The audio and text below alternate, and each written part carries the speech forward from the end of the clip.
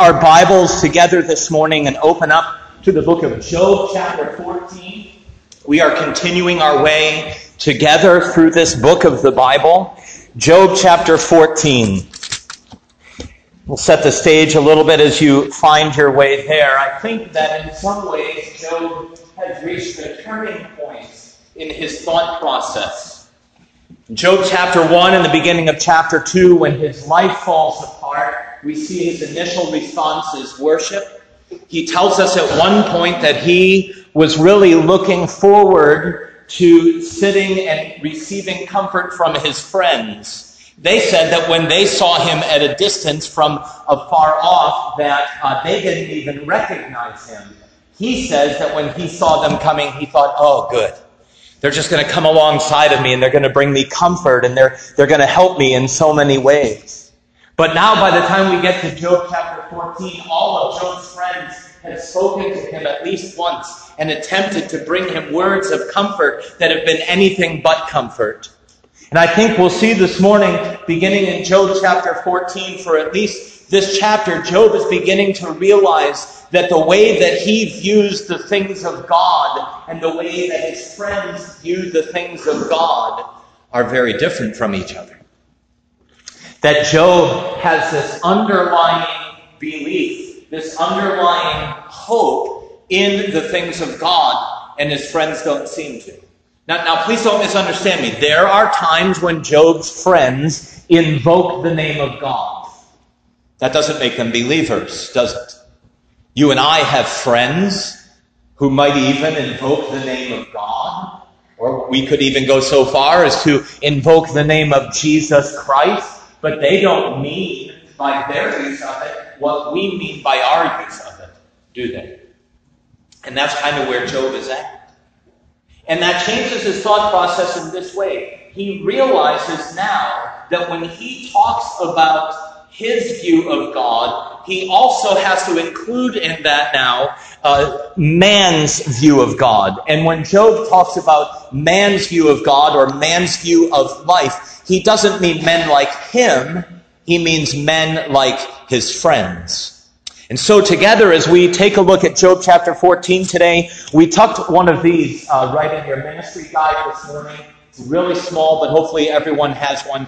These, we don't normally do this, okay? So this isn't a regular thing. Don't expect it every week, because I ran them too close together and tried running like 9 to a page, and I'm up there with a paper cutter, and it was just too much work, so we're not doing this on a regular basis. But what this has for you this morning is the scriptures that I'm at least going to reference. I may miss some of them. You don't have to let me know that on the way out, okay? But they're in there for you to look up and check out on your way out. And we're going to pull all of these from Job chapter 14. You know what just popped into my mind too, and this has nothing to do with the sermon. Also on your way out today, there's a card in the Welcome Center. It's just a general card, a couple cards, I think, of encouragement that are being sent out to Abby Fisher, our daughter who's serving out in Chicago with a mission organization this summer. We're going to drop those in the mail so she gets them before she heads home in a couple of weeks. So if you want to take a moment to sign them and just say, hey, Abby, praying for you, or have you brushed your teeth this week, or, just whatever. Not that she has a toothbrushing problem, but you follow. So, all right, Job chapter 14, we're going to pick up with verse 1. We've kind of set the stage for it. Let's have a word of prayer. Heavenly Father, as we approach your word, we do it with eager expectation that your word is what it says it is. It is living. It is powerful. It is sharper than any double-edged sword. If necessary, it is a hammer. If necessary, it will burn like fire in our bones. And it is a lamp unto our feet and a light unto our path. Lord, you know how you need to use your word this morning in our lives. And so we invite you to do just that. In Jesus' name, amen. Job chapter 14, verse 1, you see it in the very first word. Job is talking about man, general man, not necessarily godly man. And he says this, man who is born of woman is of few days and full of trouble. He comes forth like a flower and fades away. He flees like a shadow and does not continue. And do you open your eyes on such a one and bring me to judgment with yourself? Who can bring a clean thing out of an unclean? No one. Since his days are determined, the number of his months is with you. You have appointed his limits so that he cannot pass. Look away from him that he may rest, till like a hired man he finishes his day. You can see there that in the most part, for the most part, it's Job, as we read those first 7 verses together, that Job's view of man in general, man without God, isn't exactly painting a rosy picture. He begins by telling us there in verse 1 simply that man who is born of woman is of few days and full of trouble. That the beginning of life may be beautiful. He comes forth like a flower, but he fades away quickly. He flees like a shadow and does not continue. And really, every one of us has either experienced, how many of you have experienced birth? If you were born, you've experienced birth. Yeah, I'm not really sure, actually. Yeah, so we've all been born, but we don't have any memory of that. But some of us have had the joy of experiencing our children be born, or perhaps grandchildren, or seeing it, or just being... And we know that when those babies are born, you get all the oohing and the eyeing and the cuddling and the holding and all of those things, because life, every person, man or woman, begins that way. They're born like a flower. Nobody's handed their kid and they go, oh, what's that? What happened? They're like a flower. Now, hopefully, I was reading this weekend, there's a Christian school out in Indiana called Taylor University, and they have a flower in their solarium or greenhouse thing there. It's called the corpse flower. And it only blooms once every 5 to 7 years, and it just bloomed late last week, so they took all kinds of pictures. And the reason that it's called the corpse flower is that when it blooms once every 5 to 7 years, it smells like a rotting corpse. Yeah. Now, hopefully that wasn't the flower that people were thinking of when we were born, right? Like, oh, beautiful like a corpse flower. It kind of smells there are smells that babies have, but you understand where we're going with this. And so I hope you do, because I don't. And that's how Job is talking. That's how Job is looking at man. Life is fleeting, few days, much trouble. And then that question there in the beginning, in the middle in verse 4, he asks and deals with some big questions in this chapter. In verse 4, it says, who can bring a clean thing out of an unclean? Now, Job's response to that is 2 words at the end of verse 4. It's no one. But keep in mind that Job is not speaking from his perspective, as we're going to see in a little while. He's speaking from the perspective of man. So from man's life, apart from God, who can make something clean that is unclean? And that's one of the big questions that is in this chapter. Big questions like, who can make the sun shine on a cloudy day? Who? The Candyman can. That's right. Some of you were like, God, I think. No, that was from a song. But this is a big question that people struggle with. And there's a couple of answers that we can come up with for that. Who can make something clean from something unclean? From man's perspective, without God, the answer is no one. But for the person who has God in their life, for the person who has put their faith and trust in God the way that Job has, the answer to the question, who can bring a clean thing out of an unclean, is the same answer that we would give, and that answer is God. Now, if you were to ask people that today, though, who don't know God, they may give you a couple of different answers. And even in this room, we may have a couple of different answers. And one of those answers may be, well, you know what? I don't need God to do that for me. I don't need God to clean what is unclean, because I can do that myself. So I want you to turn with me this morning. See, we're already going out of order from what's there, but that's okay. To Jeremiah chapter 2. Jeremiah chapter 2. Chapter 2, verse 22. 222. My parents' address, actually, when they lived in Westwood, 222 Washington Street. Jeremiah chapter 2, verse 22. Here's what it says. I have a sheet of paper back there that's folded in half, if I could have that. That'd be great. Jeremiah chapter 2, verse 22, it says this, "For though you wash yourself with lye and use much soap, thank you, yet your iniquity is marked before me, says the Lord God." See, if you want to take your ability to get clean from unclean into your own hands, you can try to do it. Or you can hearken to the words of God himself, who basically says here, it's not going to work. It doesn't matter if you wash yourself with lye. It doesn't matter if you use much soap. Your iniquity is still marked. It's still seen before me, says the Lord God. Your uncleanness is still noticeable. Now, once a week, usually, as I'm preparing for a sermon, I come across something like, I wonder what that is or why it says that, or not in a theological way, but just in a kind of everyday kind of way. And I was wondering about washing with lye. And so I just Googled washing with lye. For some reason, it kept trying to bring me to like mascara websites and things like that. I don't know exactly what that means, but I didn't go there for any longer than I needed to. So I'm not really interested in eye makeup and, rouge and, whatever, okay? But it was funny because it said this, yes, lye is a corrosive substance. Sodium hydroxide.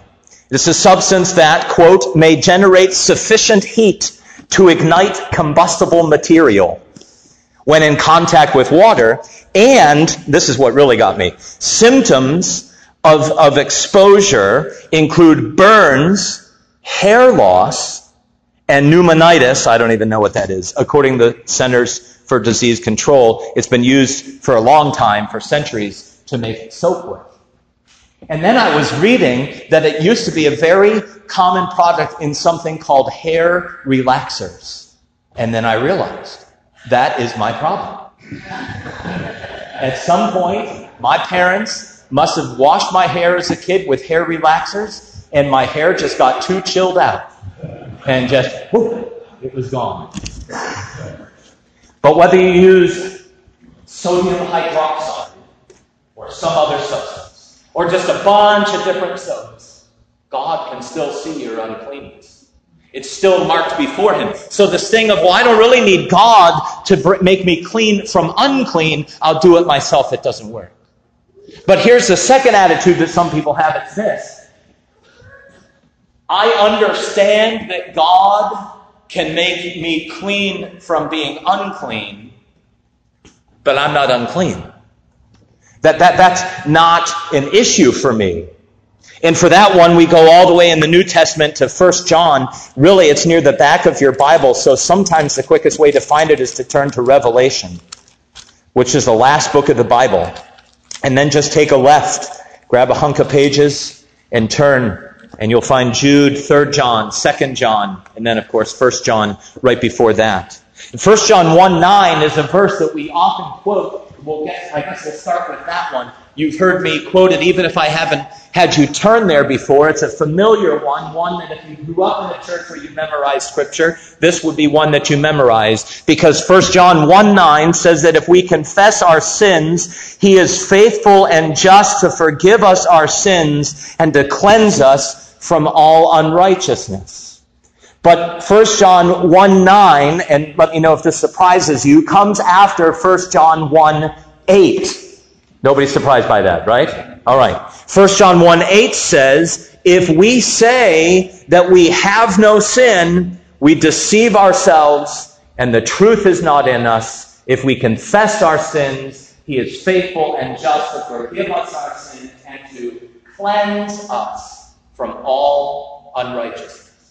See, attitude one is, I'll do the cleaning myself. It doesn't work. God says you can scrub all you want. I can still see your uncleanness, your iniquity, your sin. Attitude number two is, well, I'm not a bad person. I don't even have uncleanness in my life. I don't have any of this iniquity or this sin that you're talking about. 1 John 1:8 says that kind of attitude is simply you're deceiving yourself and you're not telling the truth. But if you confess your sin, your uncleanness, your iniquity, he is faithful and just to forgive us our sin, our uncleanness, our iniquity, and to cleanse us from all unrighteousness. Well, what exactly does he cleanse? Well, see, God can reach parts that you and I can't reach.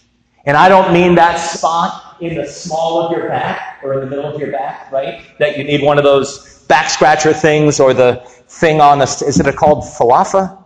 Falufa? No, falafel is like Mediterranean food or something. What is it? Loofah. What's falafel?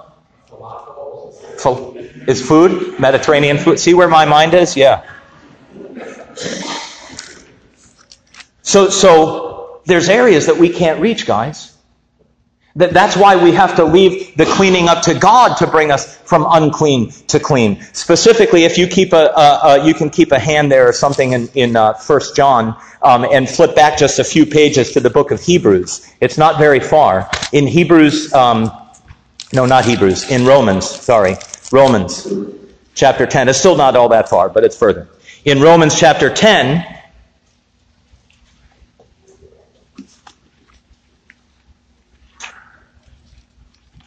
no, it was Hebrews. My apologies. Sorry. In Hebrews, just a little bit before 1 John, in Hebrews chapter 10, verse 22, here's what it says, Hebrews 10:22. It says, "Let us draw near with a true heart, in full assurance of faith, having our hearts sprinkled from an evil conscience and our bodies washed with pure water." See, there's an internal cleansing that the Lord needs to do in our lives. We can't reach on the inside. That's why no amount of lye, no amount of soap, no amount of laundry detergent can wash away what's going on in our hearts, the uncleanness that's in our hearts. And so here in Hebrews chapter 10, verse 22, it tells us that our hearts are sprinkled from an evil conscience and our bodies are washed with pure water. One chapter before, in Hebrews chapter 9, verse 14, I love what it says here. It says, "How much more," Hebrews 9:14, "how much more shall the blood of Christ, who through the eternal Spirit offered himself without spot to God, cleanse your conscience from dead works to serve the living God." That's not so much our inner heart as it is our inner head. You know, one of the things that we very often struggle with, even after we have said, "God, I am unclean. I cannot clean myself. Please clean me. Please wash me. Please sprinkle my heart. Please wash my conscience." That's the one area that we still struggle with sometimes, isn't it? In that area where we know that we've confessed a sin, and yet our conscience is still bothering us about it. It's like our conscience is reminding us about it. And we begin to feel condemned over something that we know we've already asked for forgiveness for. And the Bible says that there's two sources of that condemnation. One of them, not surprisingly, is Satan himself. Satan loves to condemn Christians. But the second one, the Bible says, is our very own hearts. Our own hearts condemn us. And so you can have sometimes people who are saved, people who've been cleansed, they've been brought from unclean to clean. Their answer to that question, way back in Job chapter 14, who can bring a clean thing out of an unclean? They excitedly say, "God can, and I know it because He has done it for me." And yet there's some days when they are still so weighed down and burdened by the very thing yesterday that they were excited that they had been given forgiveness for, that they had received forgiveness for. And so how great it is that when God washes us, it's not just an external thing, and it's not just even the cleansing of our heart, but He also has the ability to cleanse our conscience. Keeping a finger in Hebrews, would you turn back with me, please, to Job chapter 14. As Job gives us in this next set of verses, another comparison of what it's like for man without God. Job chapter 14, verse 7. It says, "For there is hope for a tree, if it's cut down, that it will sprout again, and that its tender shoots will not cease. Though its root may grow old in the earth, and its stump may die in the ground, yet at the scent of water it will bud, and bring forth branches like a plant. But man dies and is laid away. Indeed, he breathes his last, and where is he? As water disappears from the sea and a river becomes parched and dries up, so man lies down and does not rise till the heavens are no more. They will not awake nor be roused from their sleep. Again, there's hopelessness in there. In fact, there's so much hopelessness in those verses that, as Job says, from man's perspective, without God, as they look for hope, one of the places that they wind up having to look because they're so desperate for it is a tree that's been cut down, where the stump has been allowed to begin drying up and the roots are dying and all of those things. And he says that stump that's dying has more hope than a man without God. Because that stump, that even though it's dying, it gets a little bit of water on it and maybe a little bit of sunlight, and all of a sudden it's growing something again. It's this little shoot of something that's coming back up, and he says, man doesn't even have that. Man apart from God simply lies down, verse 12, and does not rise till the heavens are no more. Verse 10, he asks the question, but man dies and is laid away. Indeed, he breathes his last, and where is he? See, in the first set of verses, Job is looking at his friends and thinking, here are my three friends, men, friends of mine, but they don't know God. And they are struggling with how they, and Job too, because they don't believe Job knows God either. They believe he's just like them. They're struggling with how to make something clean out of something unclean.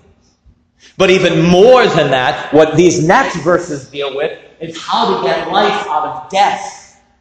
That's what you're doing when the stump is dead, but it gets a little water and then there's a shoot that comes out. How is it then that life can be brought forth from death? How can something old and dead be replaced with something new and alive?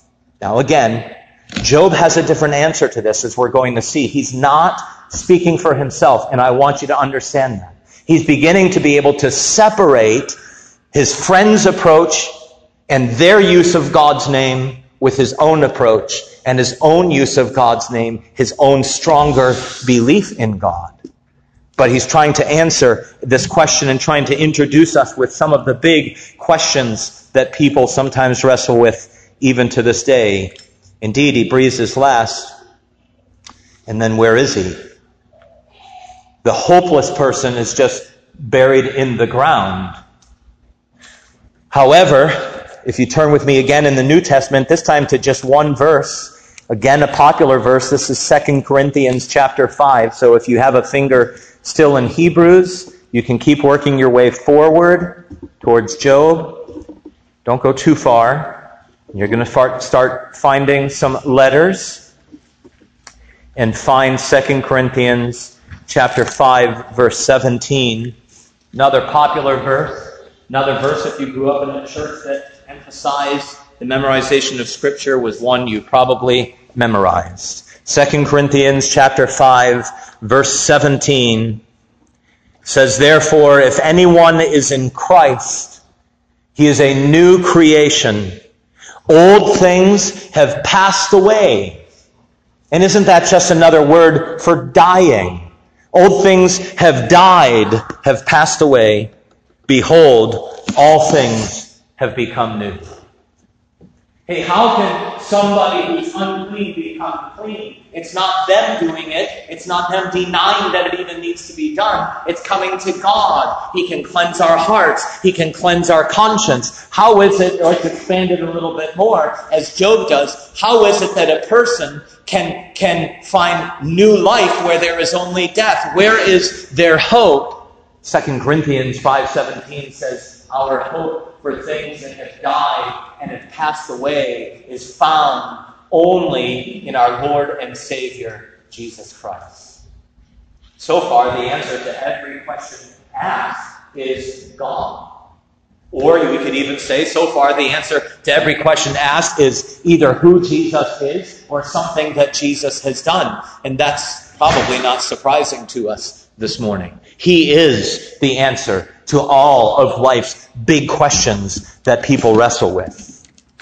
Now again, you can keep a hand there in 2 Corinthians, but flip back to Job with me, this time just for a moment, just for one verse, because this here in verse 13 lets us know that Job's perspective is different. It would be easy to look at the first 12 verses and say, no, this is Job without hope. This is Job wondering how he can be made clean. This is Job wondering how he can have life in spite of the death that he's feeling. No, it's not him. He already has that. Yes, he needs to tap into the reminder of that, but this is a man of faith. This is a man who has been walking with God, who's been worshiping God, who's been working for God. All signs of a healthy Christian, we would say today. And in fact, we can see the difference here in verse 13. Look what he says about himself now. Oh, that you would hide me in the grave, that you would conceal me until your wrath is past, that you would appoint me a set time and remember me. Do you see the contrast? He's saying in the previous verses, the man who doesn't believe in God, when he dies, where is he? Verse 12, he told us, man lies down and does not rise. But Job in verse 13 clearly believes something different for himself.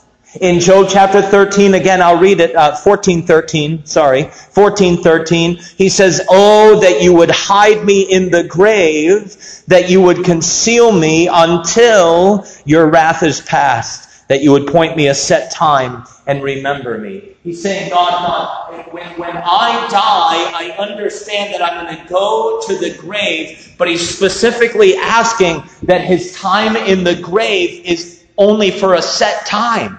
Do you see that there? He even uses that phrase in the second part of the verse. But in the first part, or in the middle part of 13, he says that you would conceal me until your wrath is past. Job has a different view of what it means when a person who has God in their life, who believes in the Lord, dies.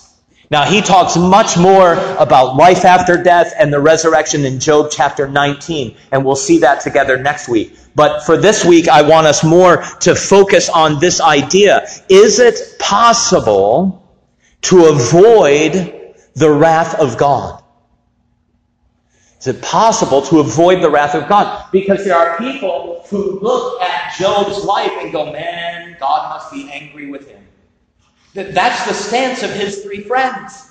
They believe that Job has done something wrong and that God is angry with him, and that's why everything that has happened to him has happened to him. But we know Job chapter 1, and we know the beginning of Job chapter 2, and there is nothing in those chapters that even hints that what Job is experiencing is because God is angry with him. It is not because God is pouring out his wrath on Job. Well, why not? Because God doesn't do that to the people who have put their faith and trust in him. Christians are not in line for the wrath of God. They are not recipients of the wrath of God. And I want you to understand that this morning, because sometimes we look at things that happen and we say, you know what, that must happen because God is upset with me. That's not the way that God works, guys. For those who have put their faith and trust in him. You know what? Sometimes even after what do they call it? Natural catastrophes. I can't think of the right phrase. Like Hurricane Katrina. I mean, there were people saying after Hurricane Katrina that Hurricane Katrina was God's wrath on New Orleans. That can't possibly be. Because as sinful a city as New Orleans can be, there's Christians in New Orleans. And Christians are never in line to be recipients of the wrath of God. Now, I don't know why when Hurricane Sandy hit New Jersey, people weren't saying, well, that's got to be God's wrath on New Jersey. I mean, if God's going to be upset with any state, don't you think it's New Jersey? You know what I mean?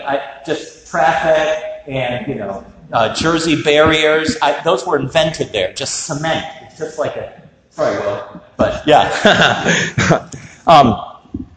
And so to help us understand this, let's see, where do you have a finger? In 2 Corinthians?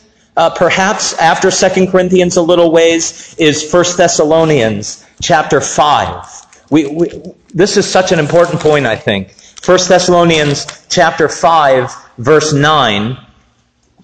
After 2 Corinthians, then there's several small ones, right? And then you get to 1 Thessalonians. 1 Thessalonians chapter 5, verse 9.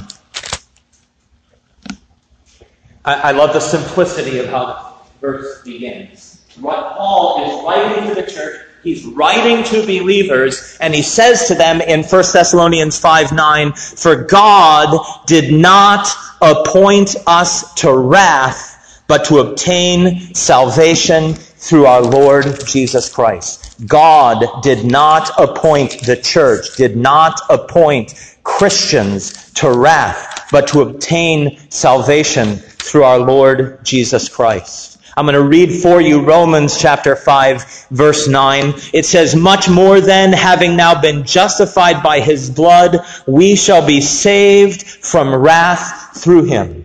It doesn't say saved through wrath through him. It says saved from wrath through him.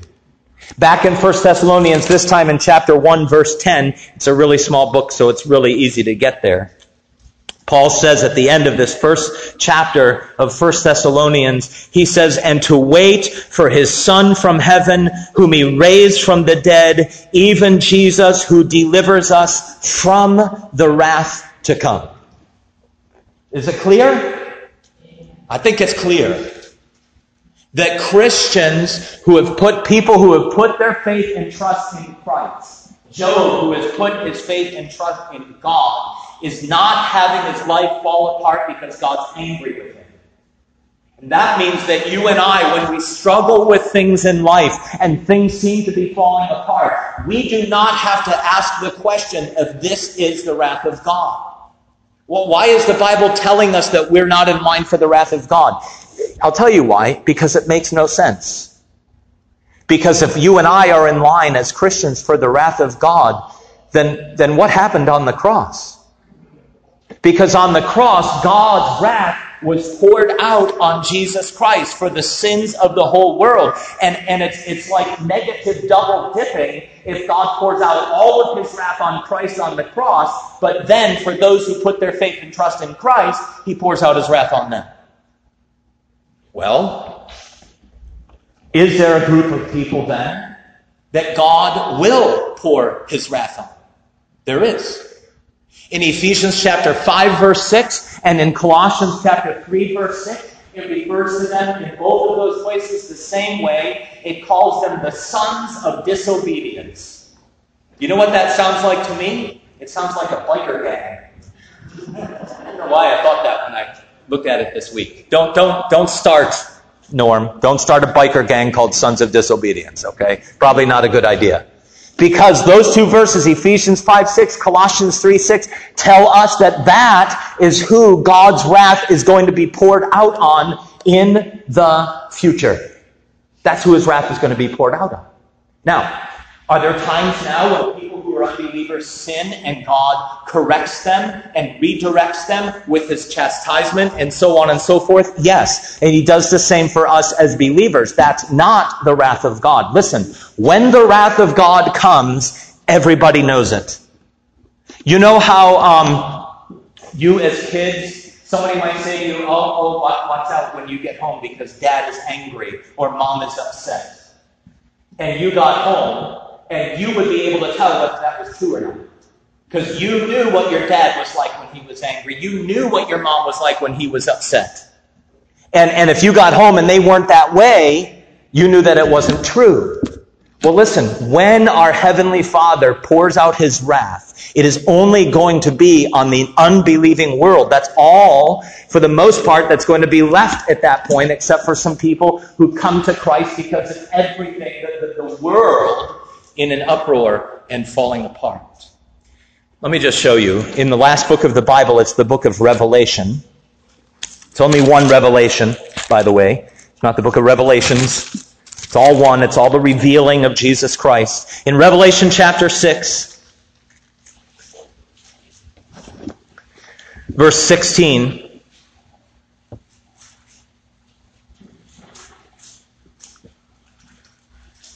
we'll back up to verse 15, get a little bit of a running start. Revelation chapter 6, verse 15. It says, "And the kings of the earth, the great men, the rich men, the commanders, the mighty men, every slave and every free man, hid themselves in the caves and in the rocks of the mountains, and said to the mountains and rocks, 'Fall on us, and hide us from the face of him who sits on the throne, and from the wrath of the Lamb. For the great day of his wrath has come, and who is able to stand?'" Not the kings, not the military commanders, not the politicians, not the military guys, not the people who are bosses, nor the people who are employees. Nobody is able to stand on that day. Their only thought process is to hide in the caves and to call out to somebody that those rocks of the caves will fall on them and crush them, so they do not need to experience the wrath of the Lamb, for his wrath has come. There's no unbelievers there. There's people who will come to Christ during that time, but there's no unbelievers there. They're gone. They've been taken away, caught up, raptured. A couple of chapters ago, the book of Revelation, 4:7. So it is not, listen, God is not pouring his wrath out on us when we sin and when we mess up. He will correct us. He will redirect us. Absolutely. We might say with kids, he'll spank us. He'll put us in timeout. That's more politically correct today, right? He'll put us in timeout. But he won't pour out his wrath on us, because it is not for the people of God, the children of God, Christians, the church, to experience his wrath. And Job knew it. Job says back in Job chapter 13, "God, I want you to just hide me in the grave. Don't lay me to rest forever in the grave, Lord. You just hide me in the grave for a set time. I'll be ready, Lord, to come back out when your wrath is past. That's when I want you to remember me." Because, as verse 14 says, Job 14:14, "If a man dies, shall he live again? All the days of my hard service I will wait till my change comes." I love how he puts it. He asks the question first, if a man dies, 14:14, if a man dies, shall he live again? And in some ways he answers it himself. All the days of my hard service I will wait till my change comes. If a man dies, shall he live again? Yes. How? Well, Jesus answers it for us, doesn't he, in John chapter 11? When he goes and on his way to the grave of his friend Lazarus, has two separate but similar conversations with Lazarus' two sisters. It's in John chapter 11, verses 25 to 27. Please allow me just to read it to you, but I did give you the reference on your thing there so you can look it up later. Jesus said to her, "I am the resurrection and the life. He who believes in me, though he may die, he shall live. And whoever lives and believes in me shall never die." And then Jesus gives us a question of his own in 4 words. "Do you believe this?" And she responds, "Yes, Lord. I believe that you are the Christ, the Son of God, who is to come into the world." Job's question, if a man dies, shall he live again? Yes. How? Job may be looking forward to his own change, as he says there at the end of that verse, but how does it happen? It happens because of faith in Christ. If anyone is in Christ, he is a new creation. Absolutely. You've been brought from death to life in a general kind of way, but specifically, as Jesus himself says in John chapter 11, he's the resurrection, he's the life. Faith in him, though we may die physically, yet shall we live. And that 4-word question that Jesus asked to Martha, we have to ask ourselves. Do I believe that? Jesus would say to us, do you believe this? It's a yes or no question. Do I believe this? If I do, then death to life is mine to have. My change will come. Thinner, full head of hair, no freckles or whatever, no back pain, no, I don't have a lot of back pain, no heel spurs, no, getting up in the morning and wondering what that creaking door is, discovering it's not a door, it's part of my body that it's now creaking. No more of that. Because of faith in Jesus Christ. Back to Job chapter 14 for the last time. I love these next 3 verses because it gets to the why. We love to ask why. Early on for Job, that was the question that was on the tip of his lips. Why? It's beginning to change now. Job is slowly shifting from asking God why to asking God, Lord, how am I going to make it through what I have to make it through? Because there comes a point when I think I mentioned this on a Wednesday night or maybe even on a Sunday morning. There comes a point where the answer to why doesn't matter because it changes nothing. The real question is, how are you going to make it through?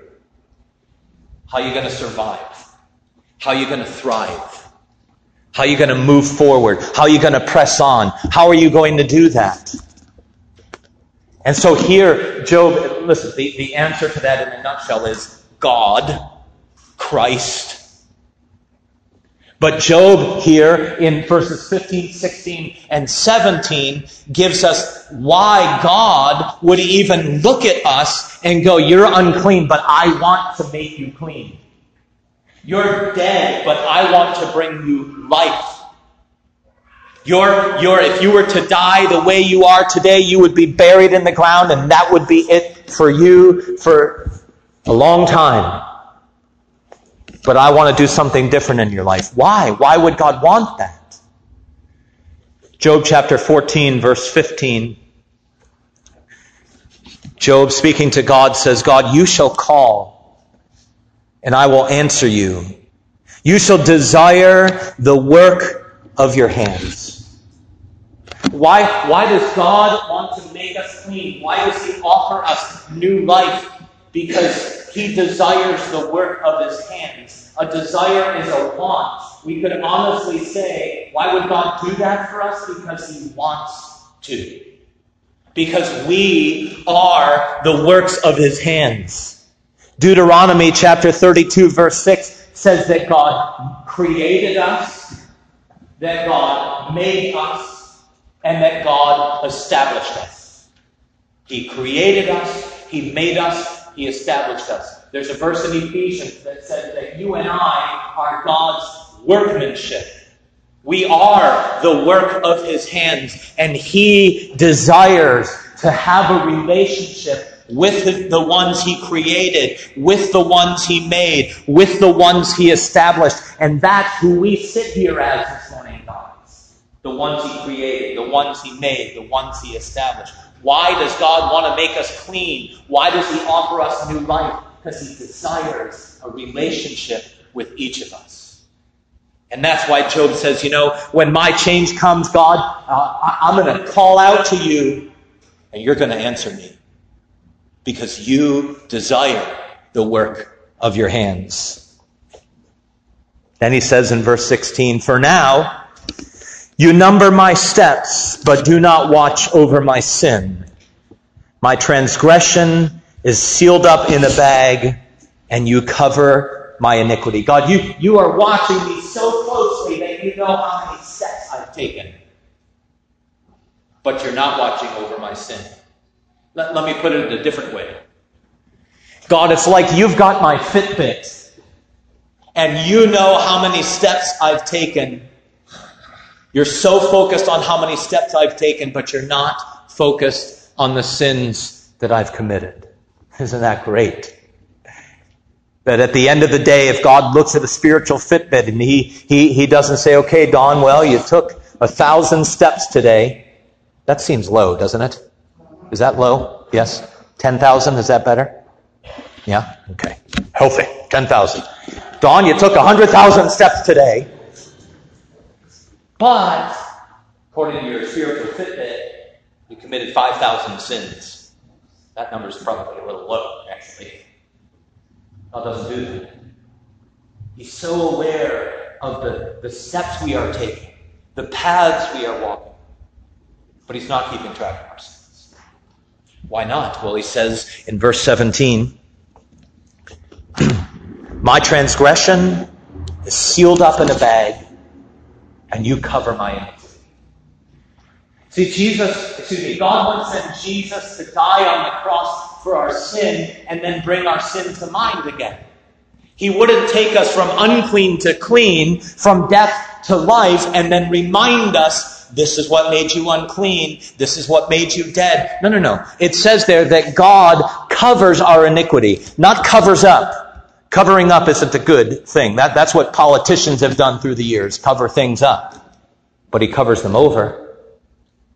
And the one before that, I've never seen it anywhere put in Scripture quite like that, where he says, my transgression is sealed up in a bag. Now, let's make a full circle to one of the things we started talking about at the start, and that's this. You and I are made clean only by God. Only when we admit that we need to be made clean, and only when we come to God through Jesus Christ. But part of making us clean is sprinkling our hearts, but also washing our conscience. And sometimes, as we said near the start of the sermon, we say it now near the end of the sermon, that's an area where we struggle. We know biblically or theologically or doctrinally that God has forgiven us of our sins, but our condemnation has us confessing the same sins over and over, not because we're committing them over and over, but because our conscience is bothering us. And for some of us, when we get that way, if we were to read in that moment that God has our transgressions sealed up in a bag, we would read that to mean that he's walking around with a bunch of bags with our sins in it. And they may be sealed now, but I know what's going to happen. At some point, God is going to unseal that bag. At some point, God is going to reveal the sins that I have committed, that Christ has died for. I just know it. That's the way that it works in my life. These things just happen to come back around again, we might say. And I'm struggling with these things. But listen, God isn't walking around with sealed bags of our sins. He seals them in a bag. We can bring in all kinds of other scriptures that talk about God burying our sins at the bottom of the ocean, or as far as the east is from the west, so far as he removed our transgressions from us. But for some of us, and I think probably even some of us this morning, there is someone walking around with our sealed bag of sin. And it's us, not him. It's like we're toting that around with us and we're carrying it with us. And it's sealed, yes, but we know the combination. It may be zipped up tight, but we know the trick to undoing that zipper. And we're the ones who haven't dropped the bag.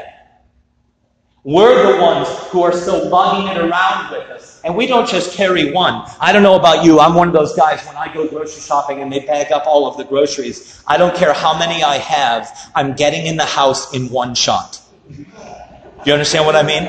My wife Elisa even bought me this special blue handle that you can hold like this and you can line up the bags on it.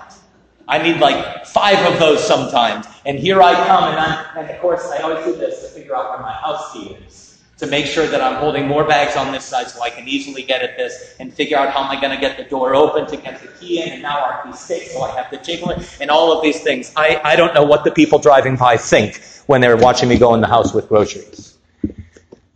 But you know what? Some of us are walking through life carrying bags and bags and bags, not of groceries, but of our past sins. Even ones we've confessed, even ones we've turned over to Him, even ones that we know God has removed them as far as the east is from the west, but we're keeping them right next to us. Can I just tell you something as we close? It's time to drop the bags. It's time to drop. You don't need to look in there. You know what's in there. And you know those bags are better off sealed. Not better off sealed for a while and then reopened. God's not walking around with those bags. He's let them go. But when He let them go, you and I sometimes pick them back up. And we start walking around with them. And we pick up another one and another one. And pretty soon, even though we're still moving forward through life, we're having to slow down because we feel so weighed down because of things that have been forgiven, and yet we're still holding on to like they're still in a bag.